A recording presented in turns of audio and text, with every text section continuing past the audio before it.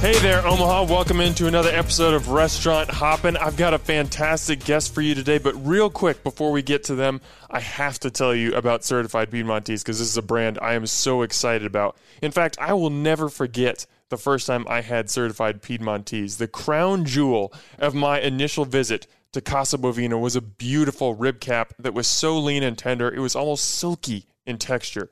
The moment that beef hit my taste buds, I was hooked. These animals are raised all natural on a network of family ranches across the Midwest, so Certified Piedmontese is able to cut out the middleman and buy directly from the source. And while I highly encourage you to check out Casa Bovina, you can savor this beef at home, too. Whether you order off Piedmontese.com or by calling 1-800-414-3487, your purchase will be shipped directly to your front door. Plus, when you use my discount code HOPPEN, HOPPEN, you get 25% off your order. How can you beat that? So what are you waiting for? Get some steaks, burgers, bacon, or other meats and experience the Certified Piedmontese difference for yourself today. And now, to my guest.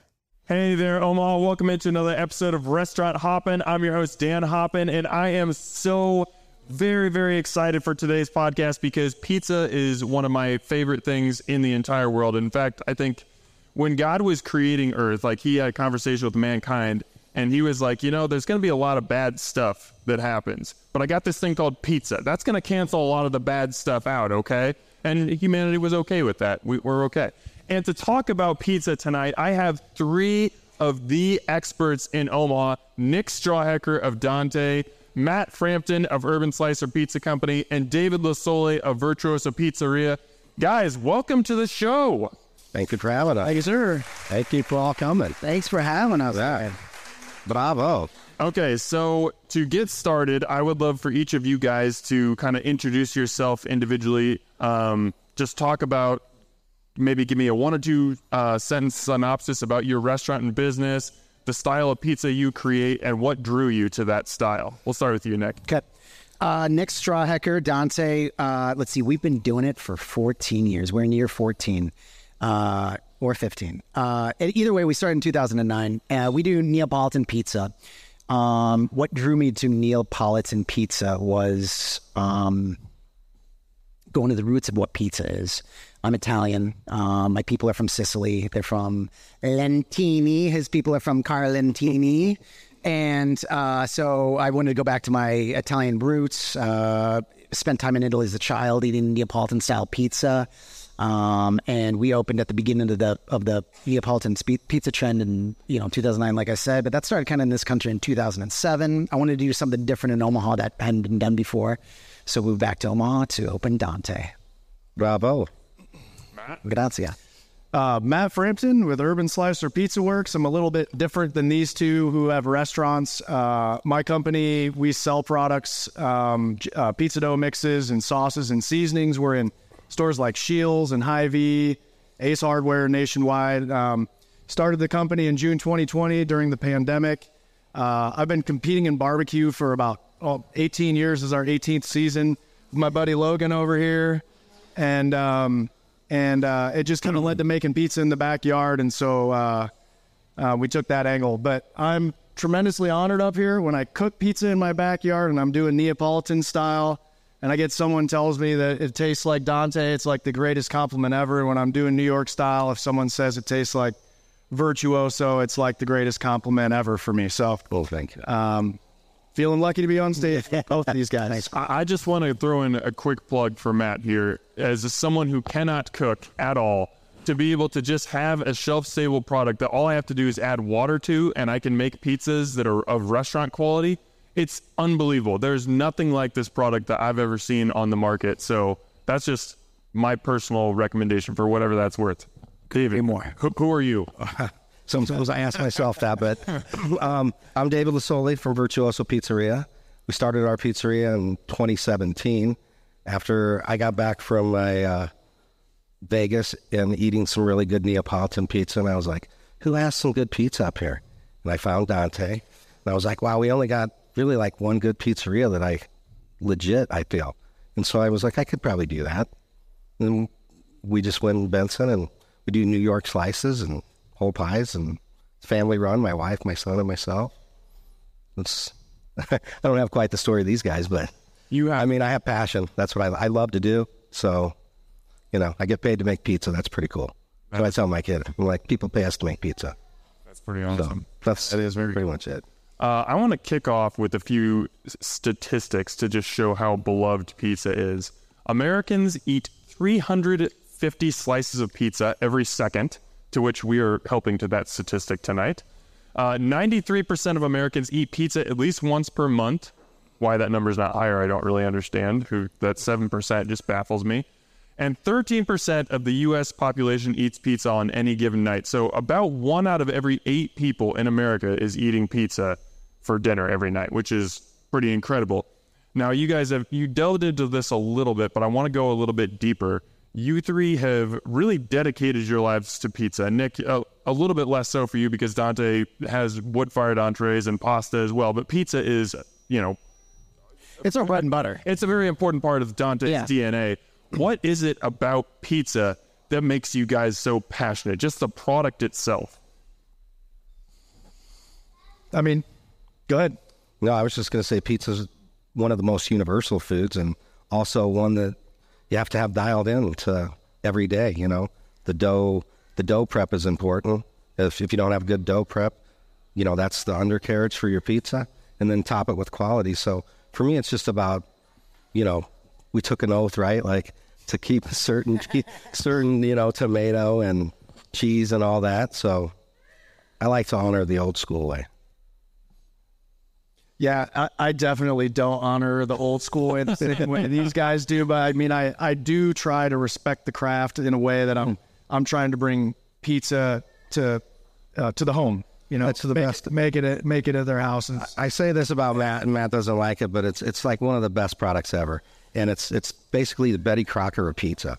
You don't have to be a genius. You don't have to make a formula, weigh it, temp it, have the room go on the right, and then go, okay, everything's perfect. Let's make some dough. This guy, boom, water, done.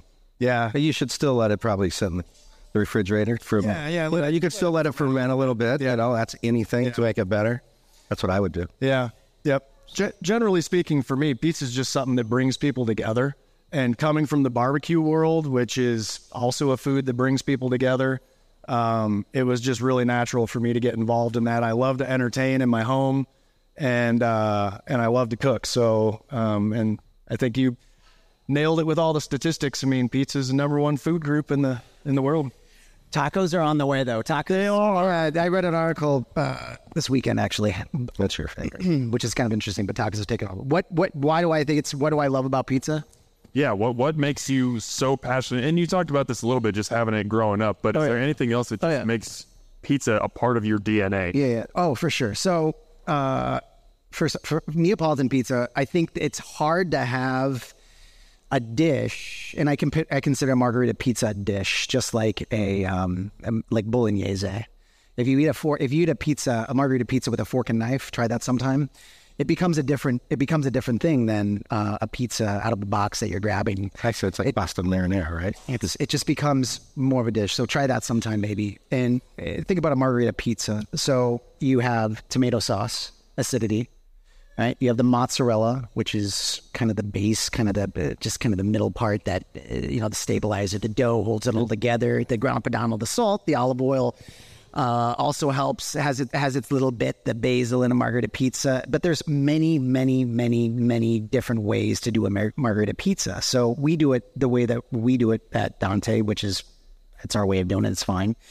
And I really love it. And I think that cooking with wood, and I'll think to myself when I'm working the oven at the restaurant, it's the purest thing that I can do in my life is cooking in a wood oven, because I feel like you can go back to, you can go back many, many, many, many, many generations. A wood oven has been perfected over thousands of years. They found a wood oven just like the one that I have in Pompeii, for example. So I feel like it's almost like a time machine to go back to my roots in Sicily. It's a primal. It's very, very primal. I love fire. It's like watching a campfire. It's like when you watch when you project that, right? And, so when you guys are having pizza, like what do you define as great pizza? Like what is it about a pizza when you bite into it makes you go, damn, that is good pizza?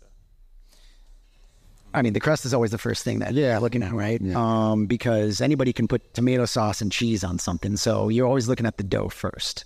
I want a little flavor. I want some crunch, a little chew. Like taste a little love in there. Yeah, almost like a sourdoughy texture. Yeah, I don't want necessarily like bread. Yeah, like so Neapolitan is what 18-hour dough, right? Generally, or ours is ready on the third day. Well, you make it, you do your starter, throw it in the bulk ferment, 18 hours. Giving away all his secrets, man. We got a room flour. How many liters of water? One. Dante, 2, 3, and 4 last week, and I mean, 3 is the optimal. 3 is optimal. I think we both already agreed on 3 days being optimal for pizza. Yep. I think the dough I brought you today was actually 4 days, but good. How long? I like the fit day too. Oh man. Well, I mean, we haven't always been busy. We've been very fortunate in the past few years, but I mean, years ago we'd sit on dough for 6, 7, 8 days. Yes. Because there was no business. I mean, it starts to. What happens is the dough starts to kind of it degrades on day 6. Yeah, it loses rhyme. It breaks apart and it starts to like. I think day 6 is pretty good. It tastes like that. Yeah, you really get the fermentation. Yeah. I teach classes, barbecue and pizza classes as well, and At Metro? No, just private. Relax. This is a great call. Very cool. I just thought you were being facetious because they don't have a pizza program out there. Yeah. But so having done barbecue for so long, I use this analogy. I say just like smoke is a flavor in barbecue, time is a flavor in making dough. Awesome. And it really does change the characteristics of the dough each passing day. But I've found, about a week, it starts to degrade. I've gone 14. Oh, no way. Yeah, I wouldn't recommend eating. Really? Yeah. Well, the longest I've got boozy. 29. Interesting. Yeah, 20 long days. 20 days? Yeah. Well, that's straight sourdough. Oh, Yeah, that's crazy. It was like cow. on the edge. No rise at all, but flavor. Yeah. I ate it. I was like, I wouldn't serve it. But, Right. it was edible after 29 days. That's insane. But you got to keep the air out of it and keep it, in a cool place. It's safe. Yeah.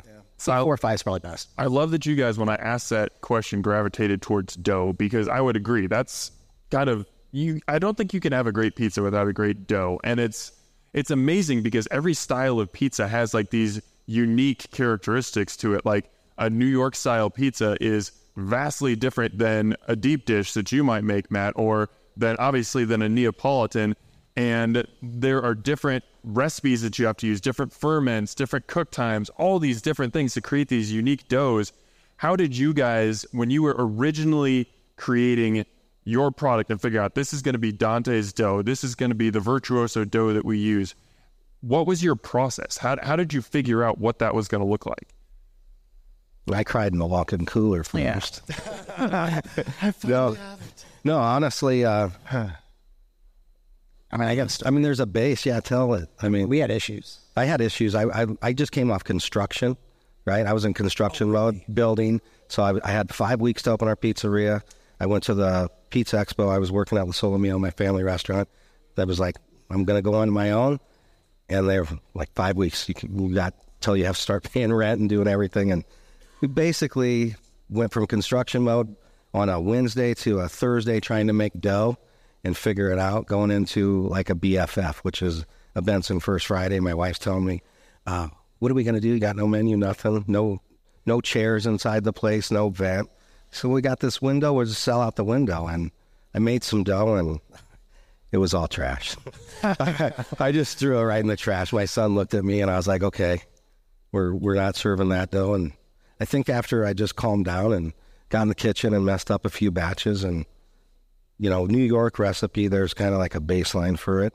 And then you go to your flavor, your browning agent could be one of 3 things or more. And, I don't like sugar, so I don't put that in there. But, you find your flavor profile, the salt content, how much oil, and then you just start working with it. And then I think if you looked at my pizza from my first time I made it, and I thought, oh man, this is great pizza, right? It was lousy looking, like 6 year ago pizza to what I make today is like, okay, got it a little more dialed in on that oven. And, I went from a gas oven to an all electric oven and, there's different dimensions inside there. And, cooking in, like Nick, he's got a wood-fired oven. It's going to be, 900 at least, somewhere in that range.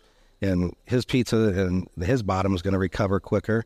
It's a dome rolling off there, and he burns a fire in spots and creates hot spots. Whereas when we fire our oven up, we have like a spot. And when you land it, you steal from that spot, so you got to let it recover. And that's why some people are like, why don't we have pizza faster, Because pizza's not instant. We're still pretty quick, But there's no instant pizza anywhere. I mean, you can make instant dough, but you still got to let it ferment for good flavor. Yep. So it's just like, what do you want to cut out? Yeah.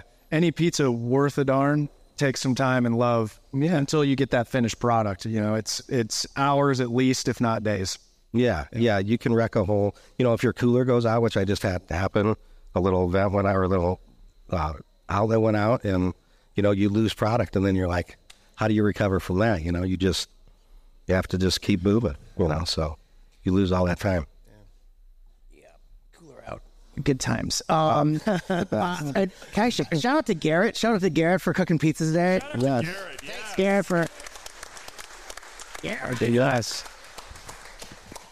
So my issue was, God, and as you're telling your story, like my heart's like beating, like, oh my God, like I'm there with, It's like, because it's like such a bad situation when, opening a restaurant is the scariest. I mean, and so we had an issue, Garrett, we had an issue at the restaurant 3 weeks ago, maybe 2 weeks ago. We haven't had an issue like this in 12, 13 years, maybe. A long time, longer than honestly, I can't remember. So our guy Jaime, who Dan knows. He's awesome. Jaime's arguably makes more pizzas than anybody in Omaha. I mean, he's our main pizza guy. And then, there's a lot, but he's the first guy I hired in 2009. And I hired him as a dishwasher. He washed dishes for 6 months. We trained him how to do pizza, right? And now he literally has been doing it for, you guys met Jaime before. Mm-hmm. He's the man. Jaime went out of town, went on vacation 2 weeks ago for a week, and he makes all the dough, he makes blah, blah, blah, and I know how to make dough, obviously, but I haven't made it in a long time, and our guy Seth, and you guys know Seth too, so Seth was making dough that week, and something was off, and we still haven't really identified what was off. I mean, I think it spun too long or whatever, I don't know, but there were issues, and I'm talking issues where I go to stretch and boop, the whole thing just kind of comes apart. And I think what it was, I think people were balling it wrong. So there's now pizza is on paper the most simple thing possible, right? It's very simple, right? You got dough and you got toppings and then you bake it and then it's good to go. Now, what makes a great pizza, I think, is we're talking about the amount of time on people's dough, the amount of fermentation, all these things, and what are you going to use to bake it, and different techniques, a different ingredient, right? Which makes it very, very complicated. So there's hundreds of different flours you can use. I started using Caputo, which is the typical Neapolitan flour, but the problem with Caputo is the wheat is grown in the United States, and then it's put on a container and goes to Miami or New Jersey, and then it goes to Naples, and then they mill it in Naples. But who knows how long it's in Miami or New Jersey, and who knows how long it's in a container? Who knows how long it's in Naples for, right? And then it has to come back to the States. So what happens is the flour over ages, because flour has a shelf life. You don't want to use flour over a year old. You just don't. Sure. I mean, you want to use flour less than a year. So I was having at the very beginning, we used Caputo because to be VPN certified, which we are, which is a kind of like DOC or DOCG, if you're any wine drinkers, it's certified by the Italian government, which says that we are legit by Italy. So for whatever that is. So I was using Caputo, and this is 15 years ago or whatever, and it was just not working. It was just not working. So I called my guys. Inconsistent? So inconsistent. Yeah. I mean, I was doing head-to-heads. I was like, let's try this bag with this bag. And I was looking at serial numbers, and I was looking at dates, and I was like, and it's like, geez, this dough's pretty good. This dough is flat. It would not react the same way. So I talked to the folks in California where I bought my oven from, Andrea Muyaini, and she just passed away, unfortunately. And they're like, well, Caputo sucks because of what I just described. And we think you should use Gustos. And so I started using this flour that's milled for me and is very fresh and blah, blah, blah. Say Gusto? Yeah, better take a note. I use a spirit. Yeah, so I use American flour. So I guess my point with all that is you got to know where your product comes from if you're going to be doing the volume that, we're doing at this table, and you got to know exactly, you got to dial in all the little things. Even though it's simple, you still got to know, okay, what exactly, like, how is this going to react, and blah blah blah. So I haven't changed the dough. I changed the dough recipe the first year probably 13 to 20 times, and we've had the same dough recipe literally for 13 years. So that's a long-winded story about that. You don't have to do baseball knowledge. That's the knowledge. Yeah. No, that was perfect, because I think I really wanted to get into how making dough is really a science, and it requires a ton of trial and error. And when people go to Dante or Virtuoso and they say, why am I paying $22 for a pizza when I can go to Little Caesars and get a $5? No offense to Little Caesars, it has its time and place, but the high schooler making that pizza has not spent 15 years working on their recipe, has not, trained somebody to use a wood-fired oven. It's a different level of product. And I think that's what makes you so amazing, Matt, is we just talked about what an arduous process it is to create dough that works. And you found a way to bring this to the public in like the simplest way possible. When you were thinking about starting Urban Slicer Pizza Company, like, how did you even have that idea in your head that this was something that was a possibility? It was sort of born out of necessity at first, because I was teaching classes. So our company turned 3 in June, but it was really like a 5 or 6 year journey leading up to that, and basically R&D. I didn't know I was doing R&D when I first started, but that's what it became. I'm a very fickle person, so I don't like being boxed into just one style. So I was making pan pizzas and New York styles and grilling pizzas and stuff like that. And so I think I've tried every flour from every mill that you can buy as a consumer through that whole process. And it really is all about the ingredients that are in there. When you look at us, what'd you call me? The Betty Crocker? So when you look at us on the shelf next to a Betty Crocker or somebody else that makes a mass scale pizza dough, the first thing that sticks out is the price. We're a premium product. It's more expensive, but a lot of that has to do with the ingredients that we're procuring. But yeah, so I'm looking at things like where and how it's milled. And not all flours are created equal. One all-purpose flour is not the same as another all-purpose flour, or one bread flour is not the same as another bread flour. It's very important to choose a flour based on what you're making, whether it's bread, pizza, calzones, whatever it is you're making. So my whole journey was really, I was teaching these classes. I was looking for a pantry-ready product that I could just take and have ready to go and not have to weigh out ingredients every single time, because a lot of times I'm traveling. Couldn't find it, so I was literally just putting it in baggies for myself, and then decided to try and productize it. And we got stupid lucky with timing. The home cooking explosion happened during the pandemic. Tell her how many stores you're in right now. We just went over 4,000 stores. Oh my gosh, that's pretty awesome. Oh, yeah, it's grown. Yeah. Thank you. It's grown pretty quickly. It's been a bit of a whirlwind. I knew nothing about the logistics business. We do all our own distribution and stuff like that. It's a whole nother story. But that's really how it was born for me. And we have 4 different blends of dough mixes. They're all completely different flours, different purposes. And they're different because of the ingredients that are inside. Now, I had a pizza maker tell me something one time, and it's something that I've ascribed to, and I want to run it by you guys to see if it passes the smell test. And they said that you judge any pizzeria by its cheese pizza, because there's the 3 most quality ingredients that define pizza are the crust, like we talked about, the dough/crust, the sauce, and the cheese. Once you start just piling stuff on top, then, you kind of, the more stuff you pile on top, the more you get away from the essence of what pizza is. Do you guys ascribe to that theory, that the cheese slice is the defining slice? I do. I mean, cheese is simple. If you can't nail simple, then you can't nail anything else. Yeah. It's a basic thing. If you go to an Italian restaurant, you don't, order the steak or something. You just get a bowl of spaghetti and meatballs and try that. Nick, I think the steak at Dante is great. Yeah. Record. But, that's how I would judge it. Thanks, Dan. Yeah, that's how I would judge it. Like sitting there going, well, I need to reformulate my steak. Well, you just go simple, What's the simplest thing on this guy's menu, No, yeah, I mean... Maybe it's the cacio e pepe, I don't know. No, but I agree. Like the cheese margarita pizzas, yeah, that's what I mean. I mean, but I can tell with any pizza if it's going to be good or not. I think if from the dough standpoint, Kind of from looking. Just from yeah. Well, not from I mean, yes, I get. I mean, I knew immediately. For example, our oven was. I walked up and grabbed a piece of pizza when I got here, and I was like, I took a look at it, and I was like, the oven's a little under temp. I see, and. Sorry about that. Yeah, I was like, dear, what's the story? Why is the oven under? And we had a little.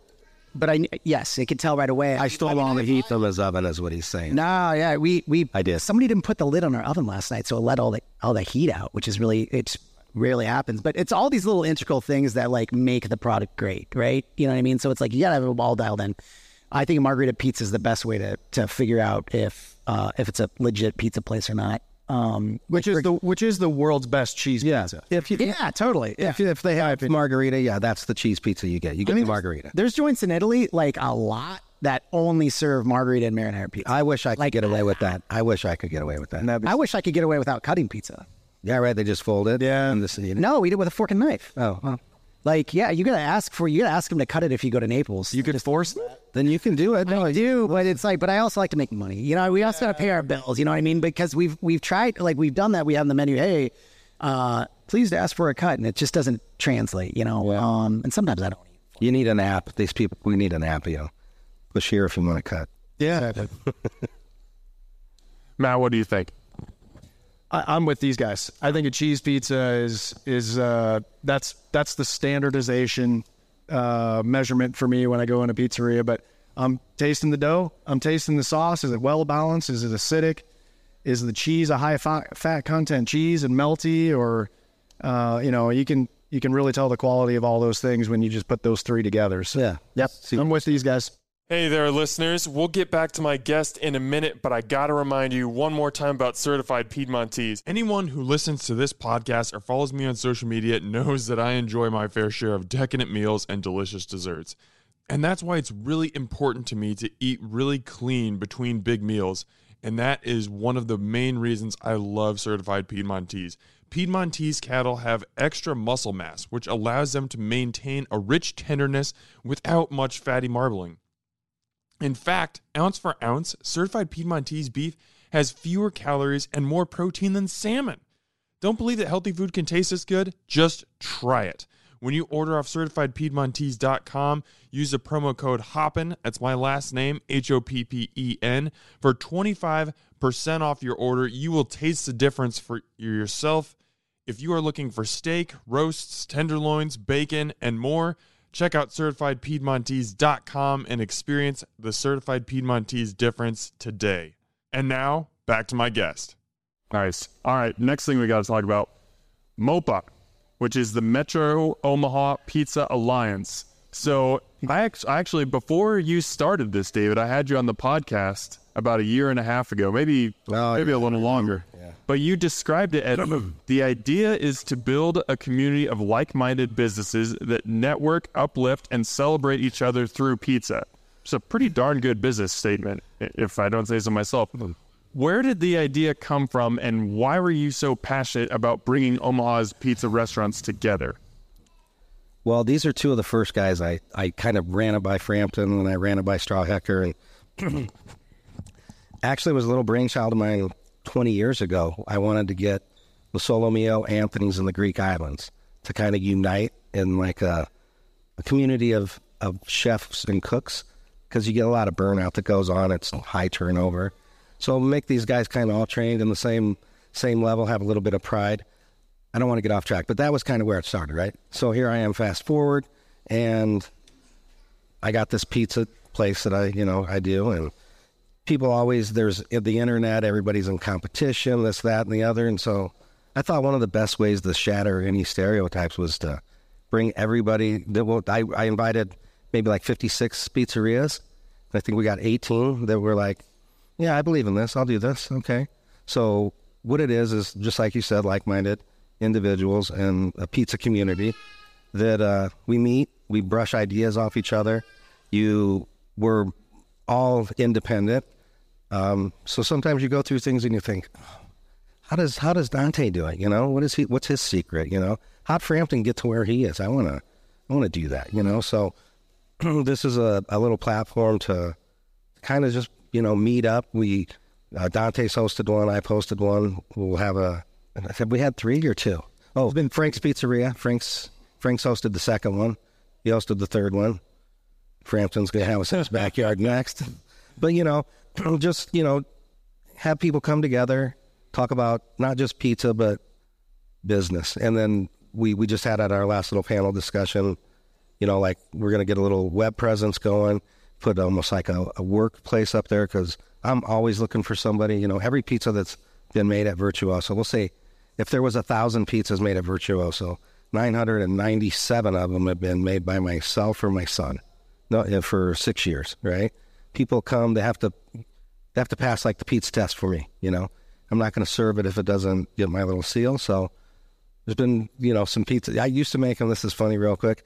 If they burned a pizza or couldn't do it right, I would make them take it to the au courant next door and introduce themselves. And they'd be like, hi, I'm David. And I burnt this pizza. So here you guys go, and, Ben Maids is a friend of mine. So we have fun with that. But, so it's hard finding help. So we want to have like a little, so if somebody comes in and they're at Dante and they're like, hey, I got pizza experience, but he's not looking for somebody. He can send them to the platform, or he knows I'm looking for somebody and go, hey, go down to Virtuoso and, kind of not be in it so much alone. And then also do, bringing in quality products, getting them more readily available, because, a lot of the things that I order, I'm sure you order, always special order. They're like, you got to get a pallet, or you have 7 to 10 days, or be on a certain number a week, so they'll bring them in for you. Sometimes if you get 1 or 2 other people, then you get more product and we can get the price a little more stable and down. So that's my plan. I love it. I find it a fascinating idea because on the surface level, you guys are competitors. No, never. Yes. Yeah. Oh, maybe the surface. Okay, I'll give you that. Yes. And then you can rebut me. You can take what I'm about to say and throw it in the trash. Yeah. You can stuff me like the Kembe Mutombo. Yeah. Yes. But on the surface level, you guys are competitors, because if let's say I talk to my wife and we say, yeah, we're going to get pizza tonight. Let's get pizza from Virtuoso. That means we're not getting a pizza from Dante. We're not getting pizza from Moots. We're not making pizza with Urban Slicer. On that level, you are competitors because you are competing for people's business. But you have taken the approach that, hey, we want to make everyone better. And we believe if we're siloed, we are not better. We're trying to make the Omaha pizza community better. 100%. Am I understanding that right? Yeah, because I hate being, people, oh, you got the best pizza, the best. Like, first of all, best is subjective. We should all agree on that. Like, if you grew up on Pizza Hut, that's your pizza, It's one of the best compliments I got was this kid. He was about 9 years old, and he ate at my pizzeria. I think I told this to you. Mm-hmm. And he told me, man, this was probably the second best pizza I've ever eaten. If your sauce tasted like Pizza Hut, it would have been the best pizza I ever had. I really love how you put the soda in these bottles. This is great, So I was like, okay, this is a win for me, because that kid's heart was with Pizza Hut. So it's subjective. I don't ever wake up ever monetizing my day as far as what I need to sell. And I never think I'm competing with anybody else. I go with life is math, right? And we're almost 1 million people in the area here. You do the math. There's enough pizza for everybody. There's plenty of money in our markets. I totally agree. And also, when David created, the Pizza Association, it was at a time when there was a lack of community with restaurants in Omaha, because it was right after the pandemic. Yeah. If not during, it was right in 20. But during, we were like, hey, let's do this. And community had restaurant community in Omaha just kind of, in my experience, just kind of fractured. It just seemed to be everybody. It was dog eat dog. You know what I mean? It's like it kind of felt that way. It was survival at that. It was total. So there was no time for community. There was only time for community within your own restaurant, I suppose, and for better or worse. And then David, I was like, that's a great idea, man. And it's been really cool. I think it's just starting to get cool, right? Yeah, it's people are. We're gonna have some little rules and stuff. Like you can't just show up to one got to show up to 2. Bylaws. Yeah, bylaws. And Matt's going to help us with that because he's very smart. We got some other things down the way coming. But, yeah, I think it's definitely a community thing. So pizza in general, I belong to a big pizza community at the International Pizza Expo. And everybody at the pizza places are, when you go there, they're just like, hey, we're all here. We're all doing the same thing. So it's kind of like that on a little micro level. And there's a few other places, Vegas has a pizza alliance and some other things. And real quick to your point about competition, Izzy's Pizza Bus is here. His family, his parents over here, or her parents, the sheriff's parents. But yeah, so, I shout out to everybody that's, in the alliance and beyond. But I tried to get him, I'm like, hey, you're kind of outgrowing that bus, maybe a little brick and mortar. Got a spot for you. Where at? Right next door to me. He's like, you would be okay with the pizzeria right next door to you? I'm like, well, have you ever seen a Burger King and a McDonald's not next to each other? And if you go to a big city, there's probably, New York, how about that? There's pizzerias all over. So you just would bring more pizza to the area. The thing that I find fascinating about the Pizza Alliance is we don't see anything else like this with any other food group. Like, there's no Burger Alliance, there's no Taco Alliance. Like, I actually just had a guy on my podcast who opened a barbecue joint here in Omaha recently, and he moved up from Texas, and he was kind of lamenting. He felt that community in Texas and was looking for it here. What do you think it is about the pizza community? What is it about you guys and the other members of the alliance that brings you together in a way that other restaurant groups aren't? I think what David just described really just speaks to the whole goal, and that there's a solid argument to be made that together we're better businesses. We learn from each other. There's more awareness. And by the way, 56 independent pizzerias you reached out to? Yeah, even Council Bluffs like Pizza King and place. Yeah, it's that's a very high number. No, I thought like, let's see if we can get how many, 20, 30? Yeah, 18.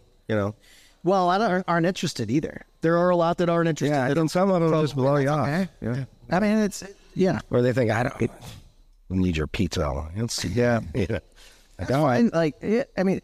I wasn't all honestly, like, I think the community thing for me has just come with age. And it's all, because when I was younger, I was like, I know how to do everything. You know what I mean? Like, it's like, I don't need anybody. It's like, it's just not correct. Yeah. I think it's an ignorant young man's way of thinking that, you got to fight everybody to be able to win. I think it's a lot more fun to be friends, and it's a lot more fun. It's way easier, there's plenty of money for everybody. And it's like, and the reason pizza, I think, works, Dan, is because there's so many different styles of pizza. Yeah. And Omaha's really spread out. And,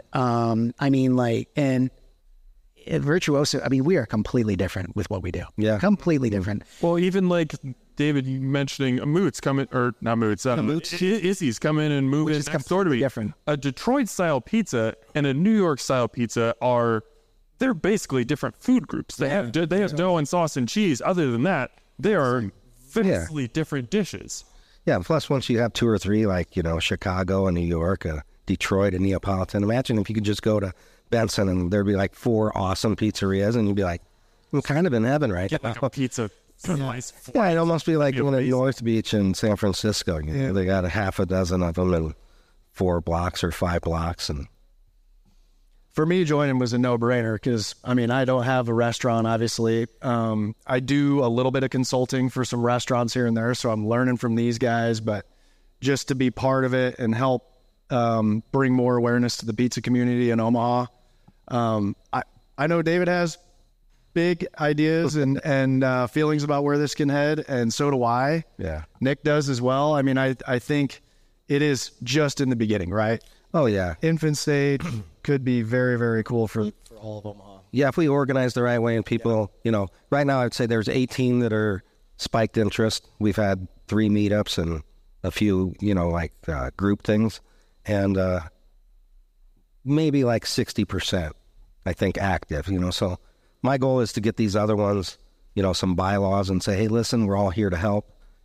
It's I hate when people say, oh, it's so far. I can't go there. You know, like really, like, and almost 15 minutes anywhere in this town. Yeah. You know, you want some traffic, go to LA. Well, go, Yeah. you know, on the Forever 5. But, you know, so it's about time and commitment. And if you plan accordingly, you know, these things don't just pop up. We set them usually like a month in advance, you know, 5 weeks.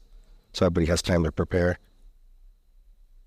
Last live podcast that I had Brett and Cherish from Izzy's on, and Brett had a line that he said, whether I'm eating good or bad pizza, you learn something every time you eat it.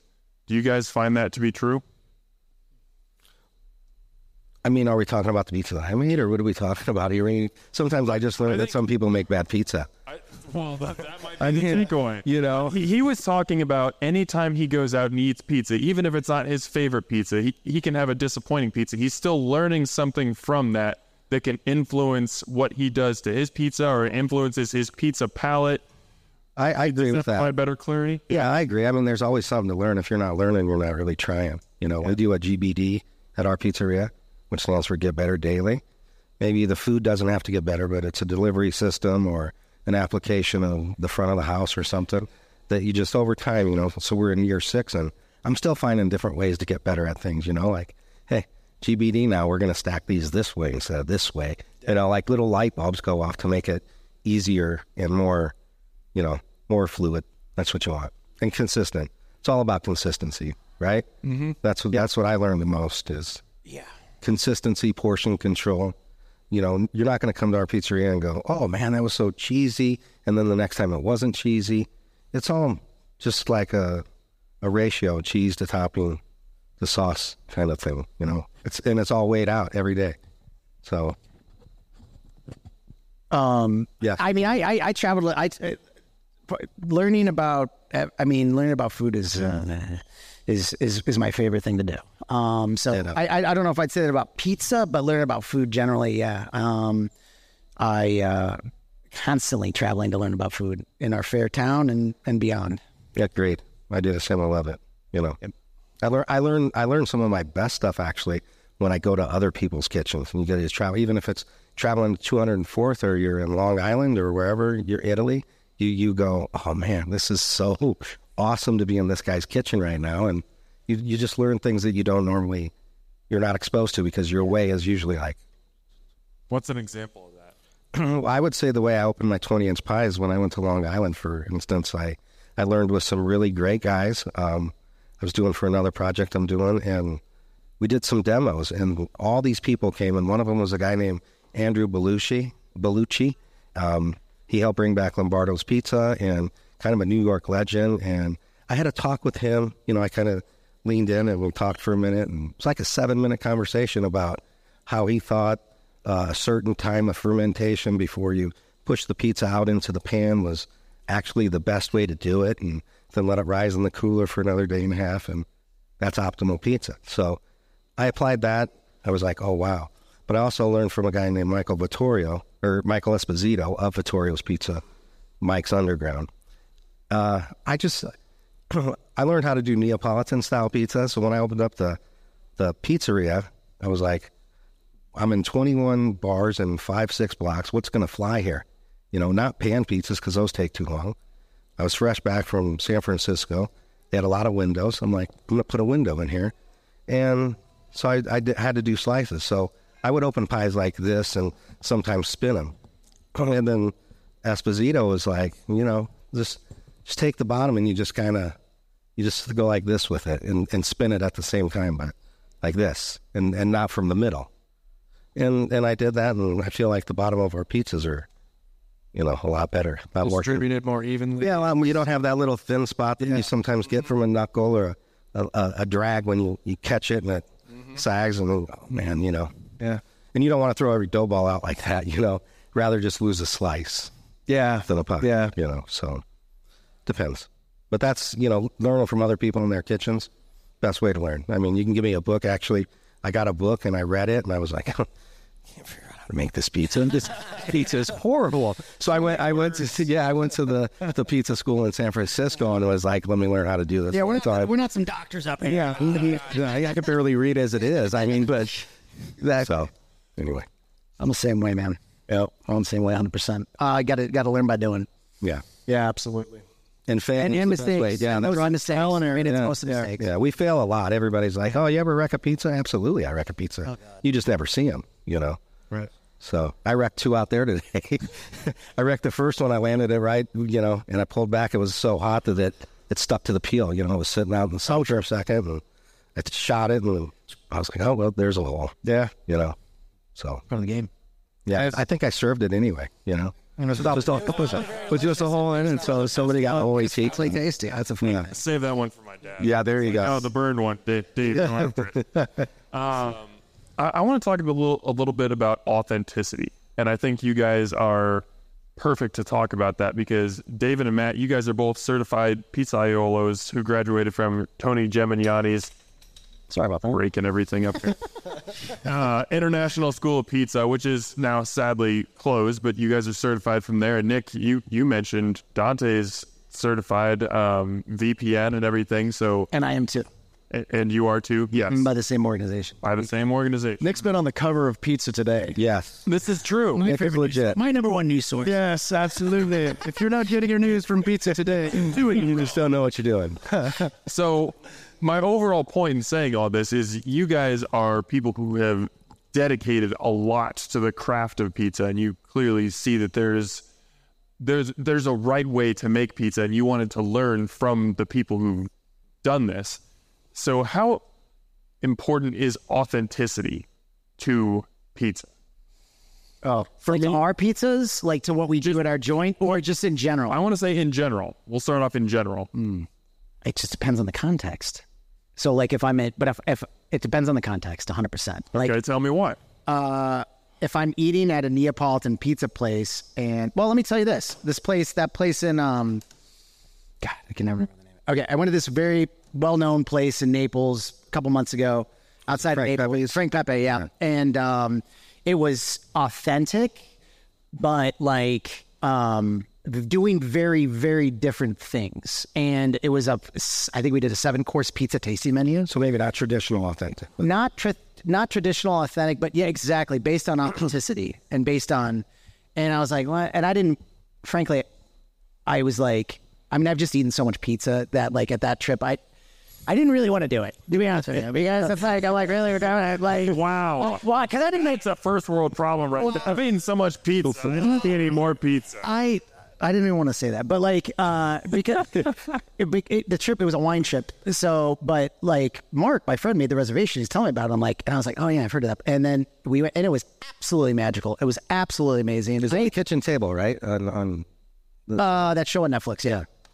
And it was absolutely fantastic, but it was all based on authentic. It was authentic, but it was not traditional. I don't even know how to describe it. It was so different, but it was so fantastic. It was absolutely fantastic. I actually woke up the next day and I was going to go back before I jumped on my plane. Yeah. All that's the most important to me personally is it delicious or not? That's it. that's exactly where I'm at. Yeah. Now, Tony would kill me if he sees this podcast, right? Because his mantra is respect the craft. Right? Oh, 1,000%. I do respect it. And one of the reasons I went to go to the International School of Pizza is to sort of have some credentials behind me, lose the, it's a barbecue dude trying to make pizza stigma, which was hanging around. And even Tony, like the whole week, he's like, it's not a brisket, boy. Really? So I love the authenticity. I love eating it. But I am one who encourages fusion in pizza, Asian style, toppings, the buffalo chicken pizzas and that kind of stuff. Trying out different styles as long as it tastes good. Good solid dough, the sauce, whatever you're using, the cheese, it's all good quality ingredients. That's what's important to me. But I also love, being able to eat authentic styles, Yeah. I get a knock at our pizzeria because I don't serve ranch. I just keep it simple, and people are like, oh my God, he hates ranch so bad. I have other toppings, so I just keep it a lot more traditional than most places, but I also believe pineapple belongs on pizza. That's great on pizza. People are like, oh my God, pineapple, you're so blasphemy, They're the same people that are like, I hate Mondays. So there was some guy that woke up and he's like, you know what? Mondays and pineapple. Mondays suck, and nobody put pineapple on pizza. You know, and so some people ran with It's like the same guy. Yeah, it's the same guy. Type of person. Same type of person. He's like, you know, I don't know, you know, it's like I shouldn't say this, but I'm going to. It's like kind of when people say, how you doing? You know, I'll just live in the dream, you know, live in the dream. You know, they say it kind of like, I hate my life. Dude, you know, that drives me crazy too. We all have choices, you know, and I choose to make pizza, and I love it. I love making food. Food feeds the soul, let's be honest. If you make good food, you can have a pile of money, and I can have a stack of some really good pizzas, and I'll get in before you get in, you know, because I'm feeding the soul and the people. They love it. They're like, oh, this is great, you know, so I don't do what I do for money. I don't think any of us really do. Money's, you know, fundamental part of life. We all need it. But I don't monetize, like I said, I don't monetize my day, or, you know, I do have to price food out and stuff. But for what you give for our quality and stuff, I mean, when people, it kills me when they say how expensive we are, or, you know, can't even get Parmesan cheese on the table, or they say that when I give them Pecorino Romano that it's Parmesan, you know, I'm like, there's little differences, you know, like sheep's milk and, you know, quality ingredients versus just table ingredients. So, and there's nothing wrong. Listen, pizza, that's why I formed the Alliance. Let me be clear. There's a place for, and I was on Hoppin's podcast before talking about when you say, is there things to learn? You can learn from like Little Caesars, you know? Yeah. And these people are massive delivery giants, Pizza Hut. Domino's. You know? Domino's is really just a logistics company that has pizza that they're Domino's delivering. is pretty great, and I think Little Caesars is pretty great. Yeah, I mean, for what they do, if somebody said I could be on that, What they developed. yeah. Tech, the automation, everything behind those companies is like next level. Yeah. My so- cousin's actually head of advertising for Domino's. Oh, really? Yeah. Wow. So Okay, so you guys are all agreeing on that. Tell me why. What makes Little Caesars and Domino's so great? well, listen. Anytime you can produce pizza on a level in the, what are they, a billion? How much do they do? Man, I'm so bad with numbers. Well, they're one of the giants, right? So, the biggest. and if you have a family of 8, Casey's is 3. Casey's is third. Yeah. Really? Casey's is third, which like, I wish I would have had that idea, man. Like, let's have pizza at a gas station, and then that's your place where you get beer, ice, and pizza in small towns. It's the most brilliant thing about that. They have 30 of the market share. I got They're a number soft 3. spot for Casey's. And did you know they age their dough? Shut up. 3-day dough. God bless. I went in there and I picked the brain of the Casey's down the street. the deal I ate was I don't like it very much, but I'll eat it. But like, I respect it. Like, it digests well because they, you know, at least they age the dough. Wild. Yeah. wow. my second job was at Pizza Hut. Oh. I don't even talk about that. Yeah, like, and we did not age the dough. No, But that was 25 years ago. I love. yeah. And I don't know. You think Casey's is aging all their dough 3 days? All of it? Oh, I don't know. The volume. Probably not the one that's into been the there gas since station community. 1983 in like Yeah. Red Oak or something. But I don't know. But hey, it is. They got a great thing too. You know, Yeah. if they said I could be in a gas station serving pizza, Yeah. and you know people would come and buy it, yeah, that's genius. Yeah. You know, Their breakfast pizza, man. I got a lot of people love it. I love their breakfast pizza. It's so good. The reason that I brought up the topic of authenticity originally is in preparing for this, I went back and watched the Netflix show Ugly Delicious. And they have an episode, Dave Chang, the famous chef, celebrity chef, runs that show, and they have an episode devoted to pizza. So I was like, okay, I'll get some pizza insights. I can ask these guys about it. And like the whole show, I felt like was more so, it was less about pizza. It was more so about truly authentic food versus, just basic food, or why can I not think of the word, like blending different foods? Fusion. Yeah. My goodness. Yeah. Thank you guys. I feel really dumb right now.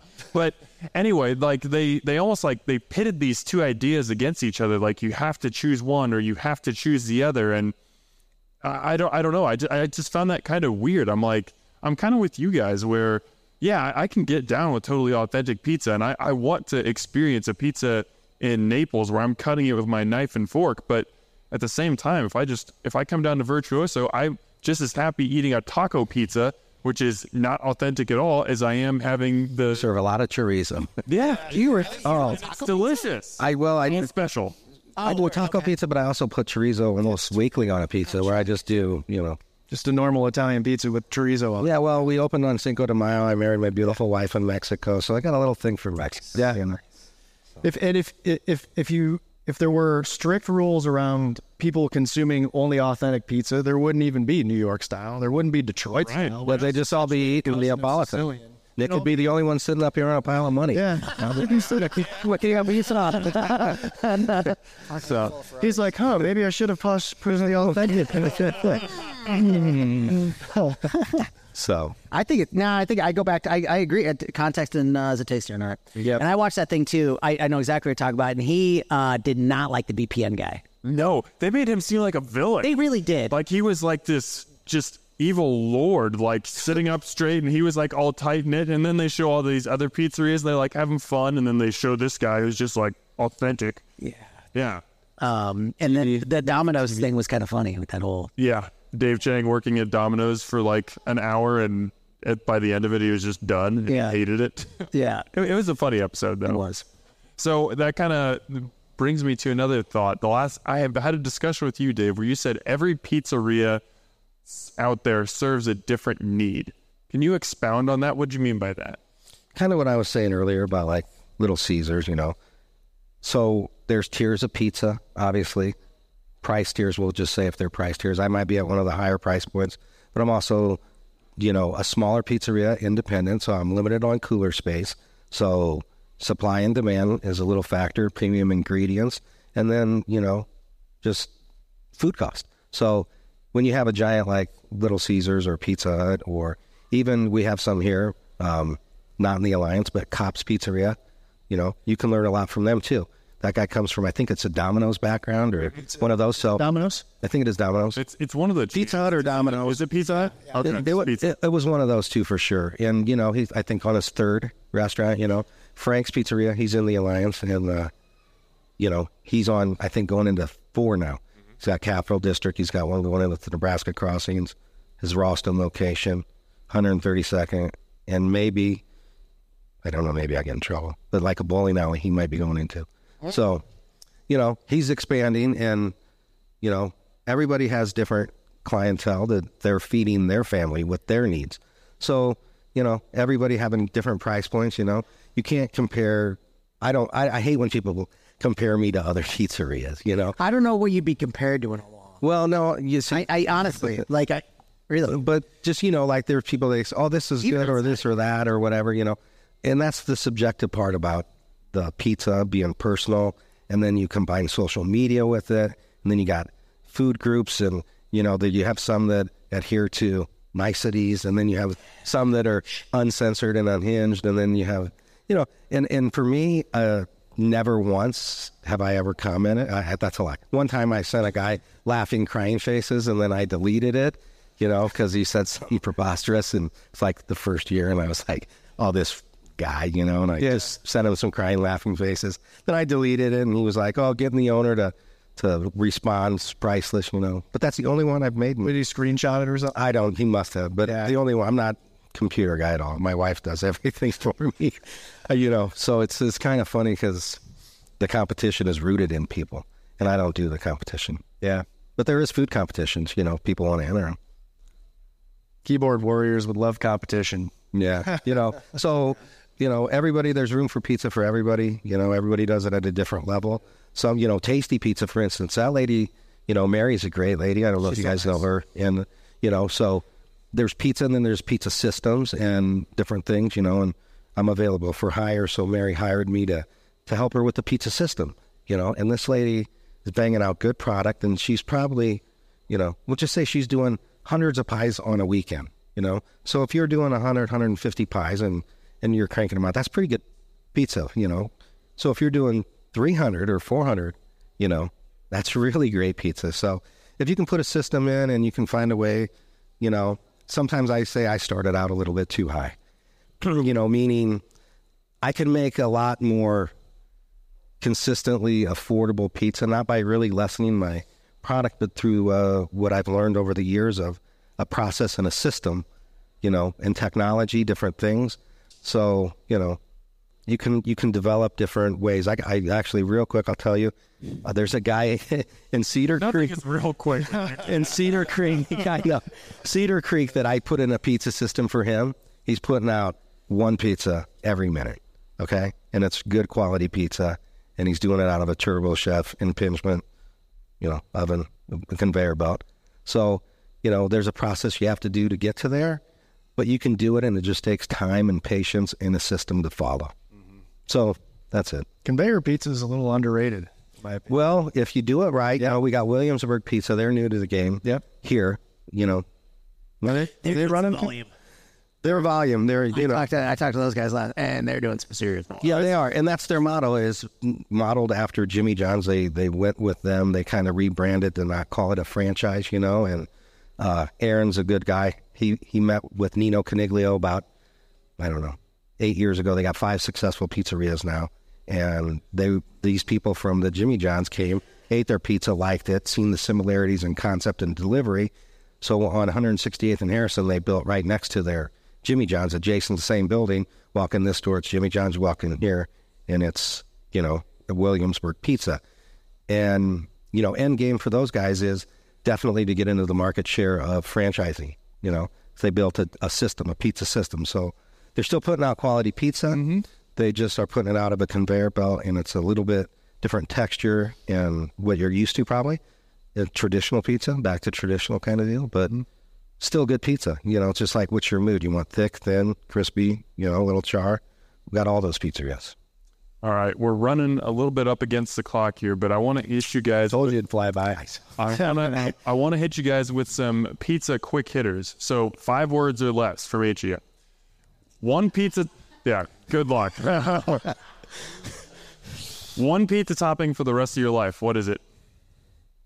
Can I just say I would eat margarita pizza the rest of my life and leave that be my topping, like basil and buffalo mozzarella? Just say margarita. Margarita. So, nailed it. Margarita. Meatball. Right. I love meatball pizza. Meatball pizza is good. Yeah. If the Especially if the tasty meatballs, especially is Yeah. Okay. Meatball pizza is not bad. we might have done It's a weird one. I love meatball pizza. Weirdest pizza topping that you enjoy? Depends on who you're asking. I mean, I put crickets. Asking you. I don't think any pizza topping's weird. I mean, I put crickets on pizza once for a bug symposium up in Benson. So, they were edible crickets, so maybe go with crickets. That's pretty weird. Yeah. That's weird. We put chicken livers, and they sell really well when we put chicken livers in. Really? Chicken liver in lemon. Now, Wow. Okay. I guess that's kind of, I don't know. Yeah, that's definitely different. blue habanero jam from Chili Dogs. That is definitely. Blueberries and habanero? Yes, they make awesome spicy jams. They're really good on pizza. Okay. Take your word for it. Yeah. Favorite. Now, this is interesting because I think your favorite style of pizza might not necessarily be the one that you serve. So, favorite style of pizza? Neapolitan. That one I knew. Yeah. Same. Neapolitan. Yeah. Chicago cracker thin. The tavern style. I like it thin and crispy. I'm actually going to be bringing that back to the pizzeria because I was originally hand rolling them. I got a little roller now, so that'll make it easier. Less on my hands. Yeah. 5 words. Best pizza you've ever eaten? Or best restaurant you've eaten pizza from? I'll go. The New Yorker from Tony Gemignani's spot is my favorite. I can't answer that truthfully because it's all about an experience when you walk into a place. So, I mean, I've had some really great experiences, and I don't feel I can ever pick just one, to be honest. I mean, I like that answer. Yeah. I agree. I got to say that Frank Pappy place I ate a couple months ago was like out of this world. All right. Last question I got for you guys before we go into the Q&A period is that Omaha's pizza scene has grown so much in the last few years. I mean, just in the last year alone, we've gotten Izzy's Pizza Bus, Lyle's Pizzeria. You mentioned Williamsburg Pizzeria. They've all joined. We've got Moots and Dolomiti are going to be opening later this year. And these are like quality pizza spots. What does it say to you that these new pizza shops and ones that truly care about the craft just keep opening up in Omaha? Is this another 5 words or less? No. Okay. Go ahead and expound. Maybe don't go for 20 minutes. I think generally speaking, it's a testament to what a foodie town we have. Omaha is headed the way of Austin, Texas. Music, food, it's gotten so popular and just over the last 10 years or so. So on the pizza side, I mean, I really honestly, it's probably just getting started, but it's just, I think, following the trend of just foodie culture here in Omaha, which is, I mean, it's not this way in every city. Yeah, we're pretty lucky here. Yeah. You know, and I encourage everybody to open up a pizzeria. No, I just like eating pizza that I don't have to make. You know, it's like, hey, I want to go eat some good pizza I don't have to make. So. I mean, to what you guys just said, we've got 80, 85, 90, I don't know how many people are here right now, but they're here for a podcast to talk, to listen to people talk about pizza. So I think that is amazing. And again, I want to thank everybody who came out tonight. I want to thank you guys for taking your time. I mean, we talked about, this is you guys' day off. Mondays, I mean, day off. I know the day off is a loose term, but your restaurants are not open. And you chose to take that time, come out and cook pizza, and then come in here and talk about it. So thank you so much for giving me your time today, guys. I really appreciate it. Well, thanks for being a good ambassador of the food community, Dan. Yeah. Seriously, Dan. Yeah. I mean, you and Stacy. Yeah, Stacy Winters also. Sarah Baker Hansen. I mean, we don't have, it's just not, it's very important to have these kind of. Yeah, even David Zorko for Fatter you know, he's coming out. Oh, yeah. Different places, so. I really appreciate you. And yeah, thank you so much for having us. Dan's a great ambassador for food in general. Yeah. Right? Well, and just being a happy, smart, nice person. And being a nice, just being like. Yeah, I never said smart. I meant to, no, but obviously you're smart, but yeah, happy and like kind and like, and not everybody has to, you're not a food reviewer. That's not what you do. You're just telling people what you think, and then people can make their own decision and review it on their own. Right. And I think it's pretty cool. Yep, agreed. Thanks, Dan. Yeah, Dan, thank you. Oh, still clap for me. Stop talking out of me. Clap for yourselves. All right, we'll end the podcast portion there. Omaha, as always, thanks for eating with us. A Huda Media Production.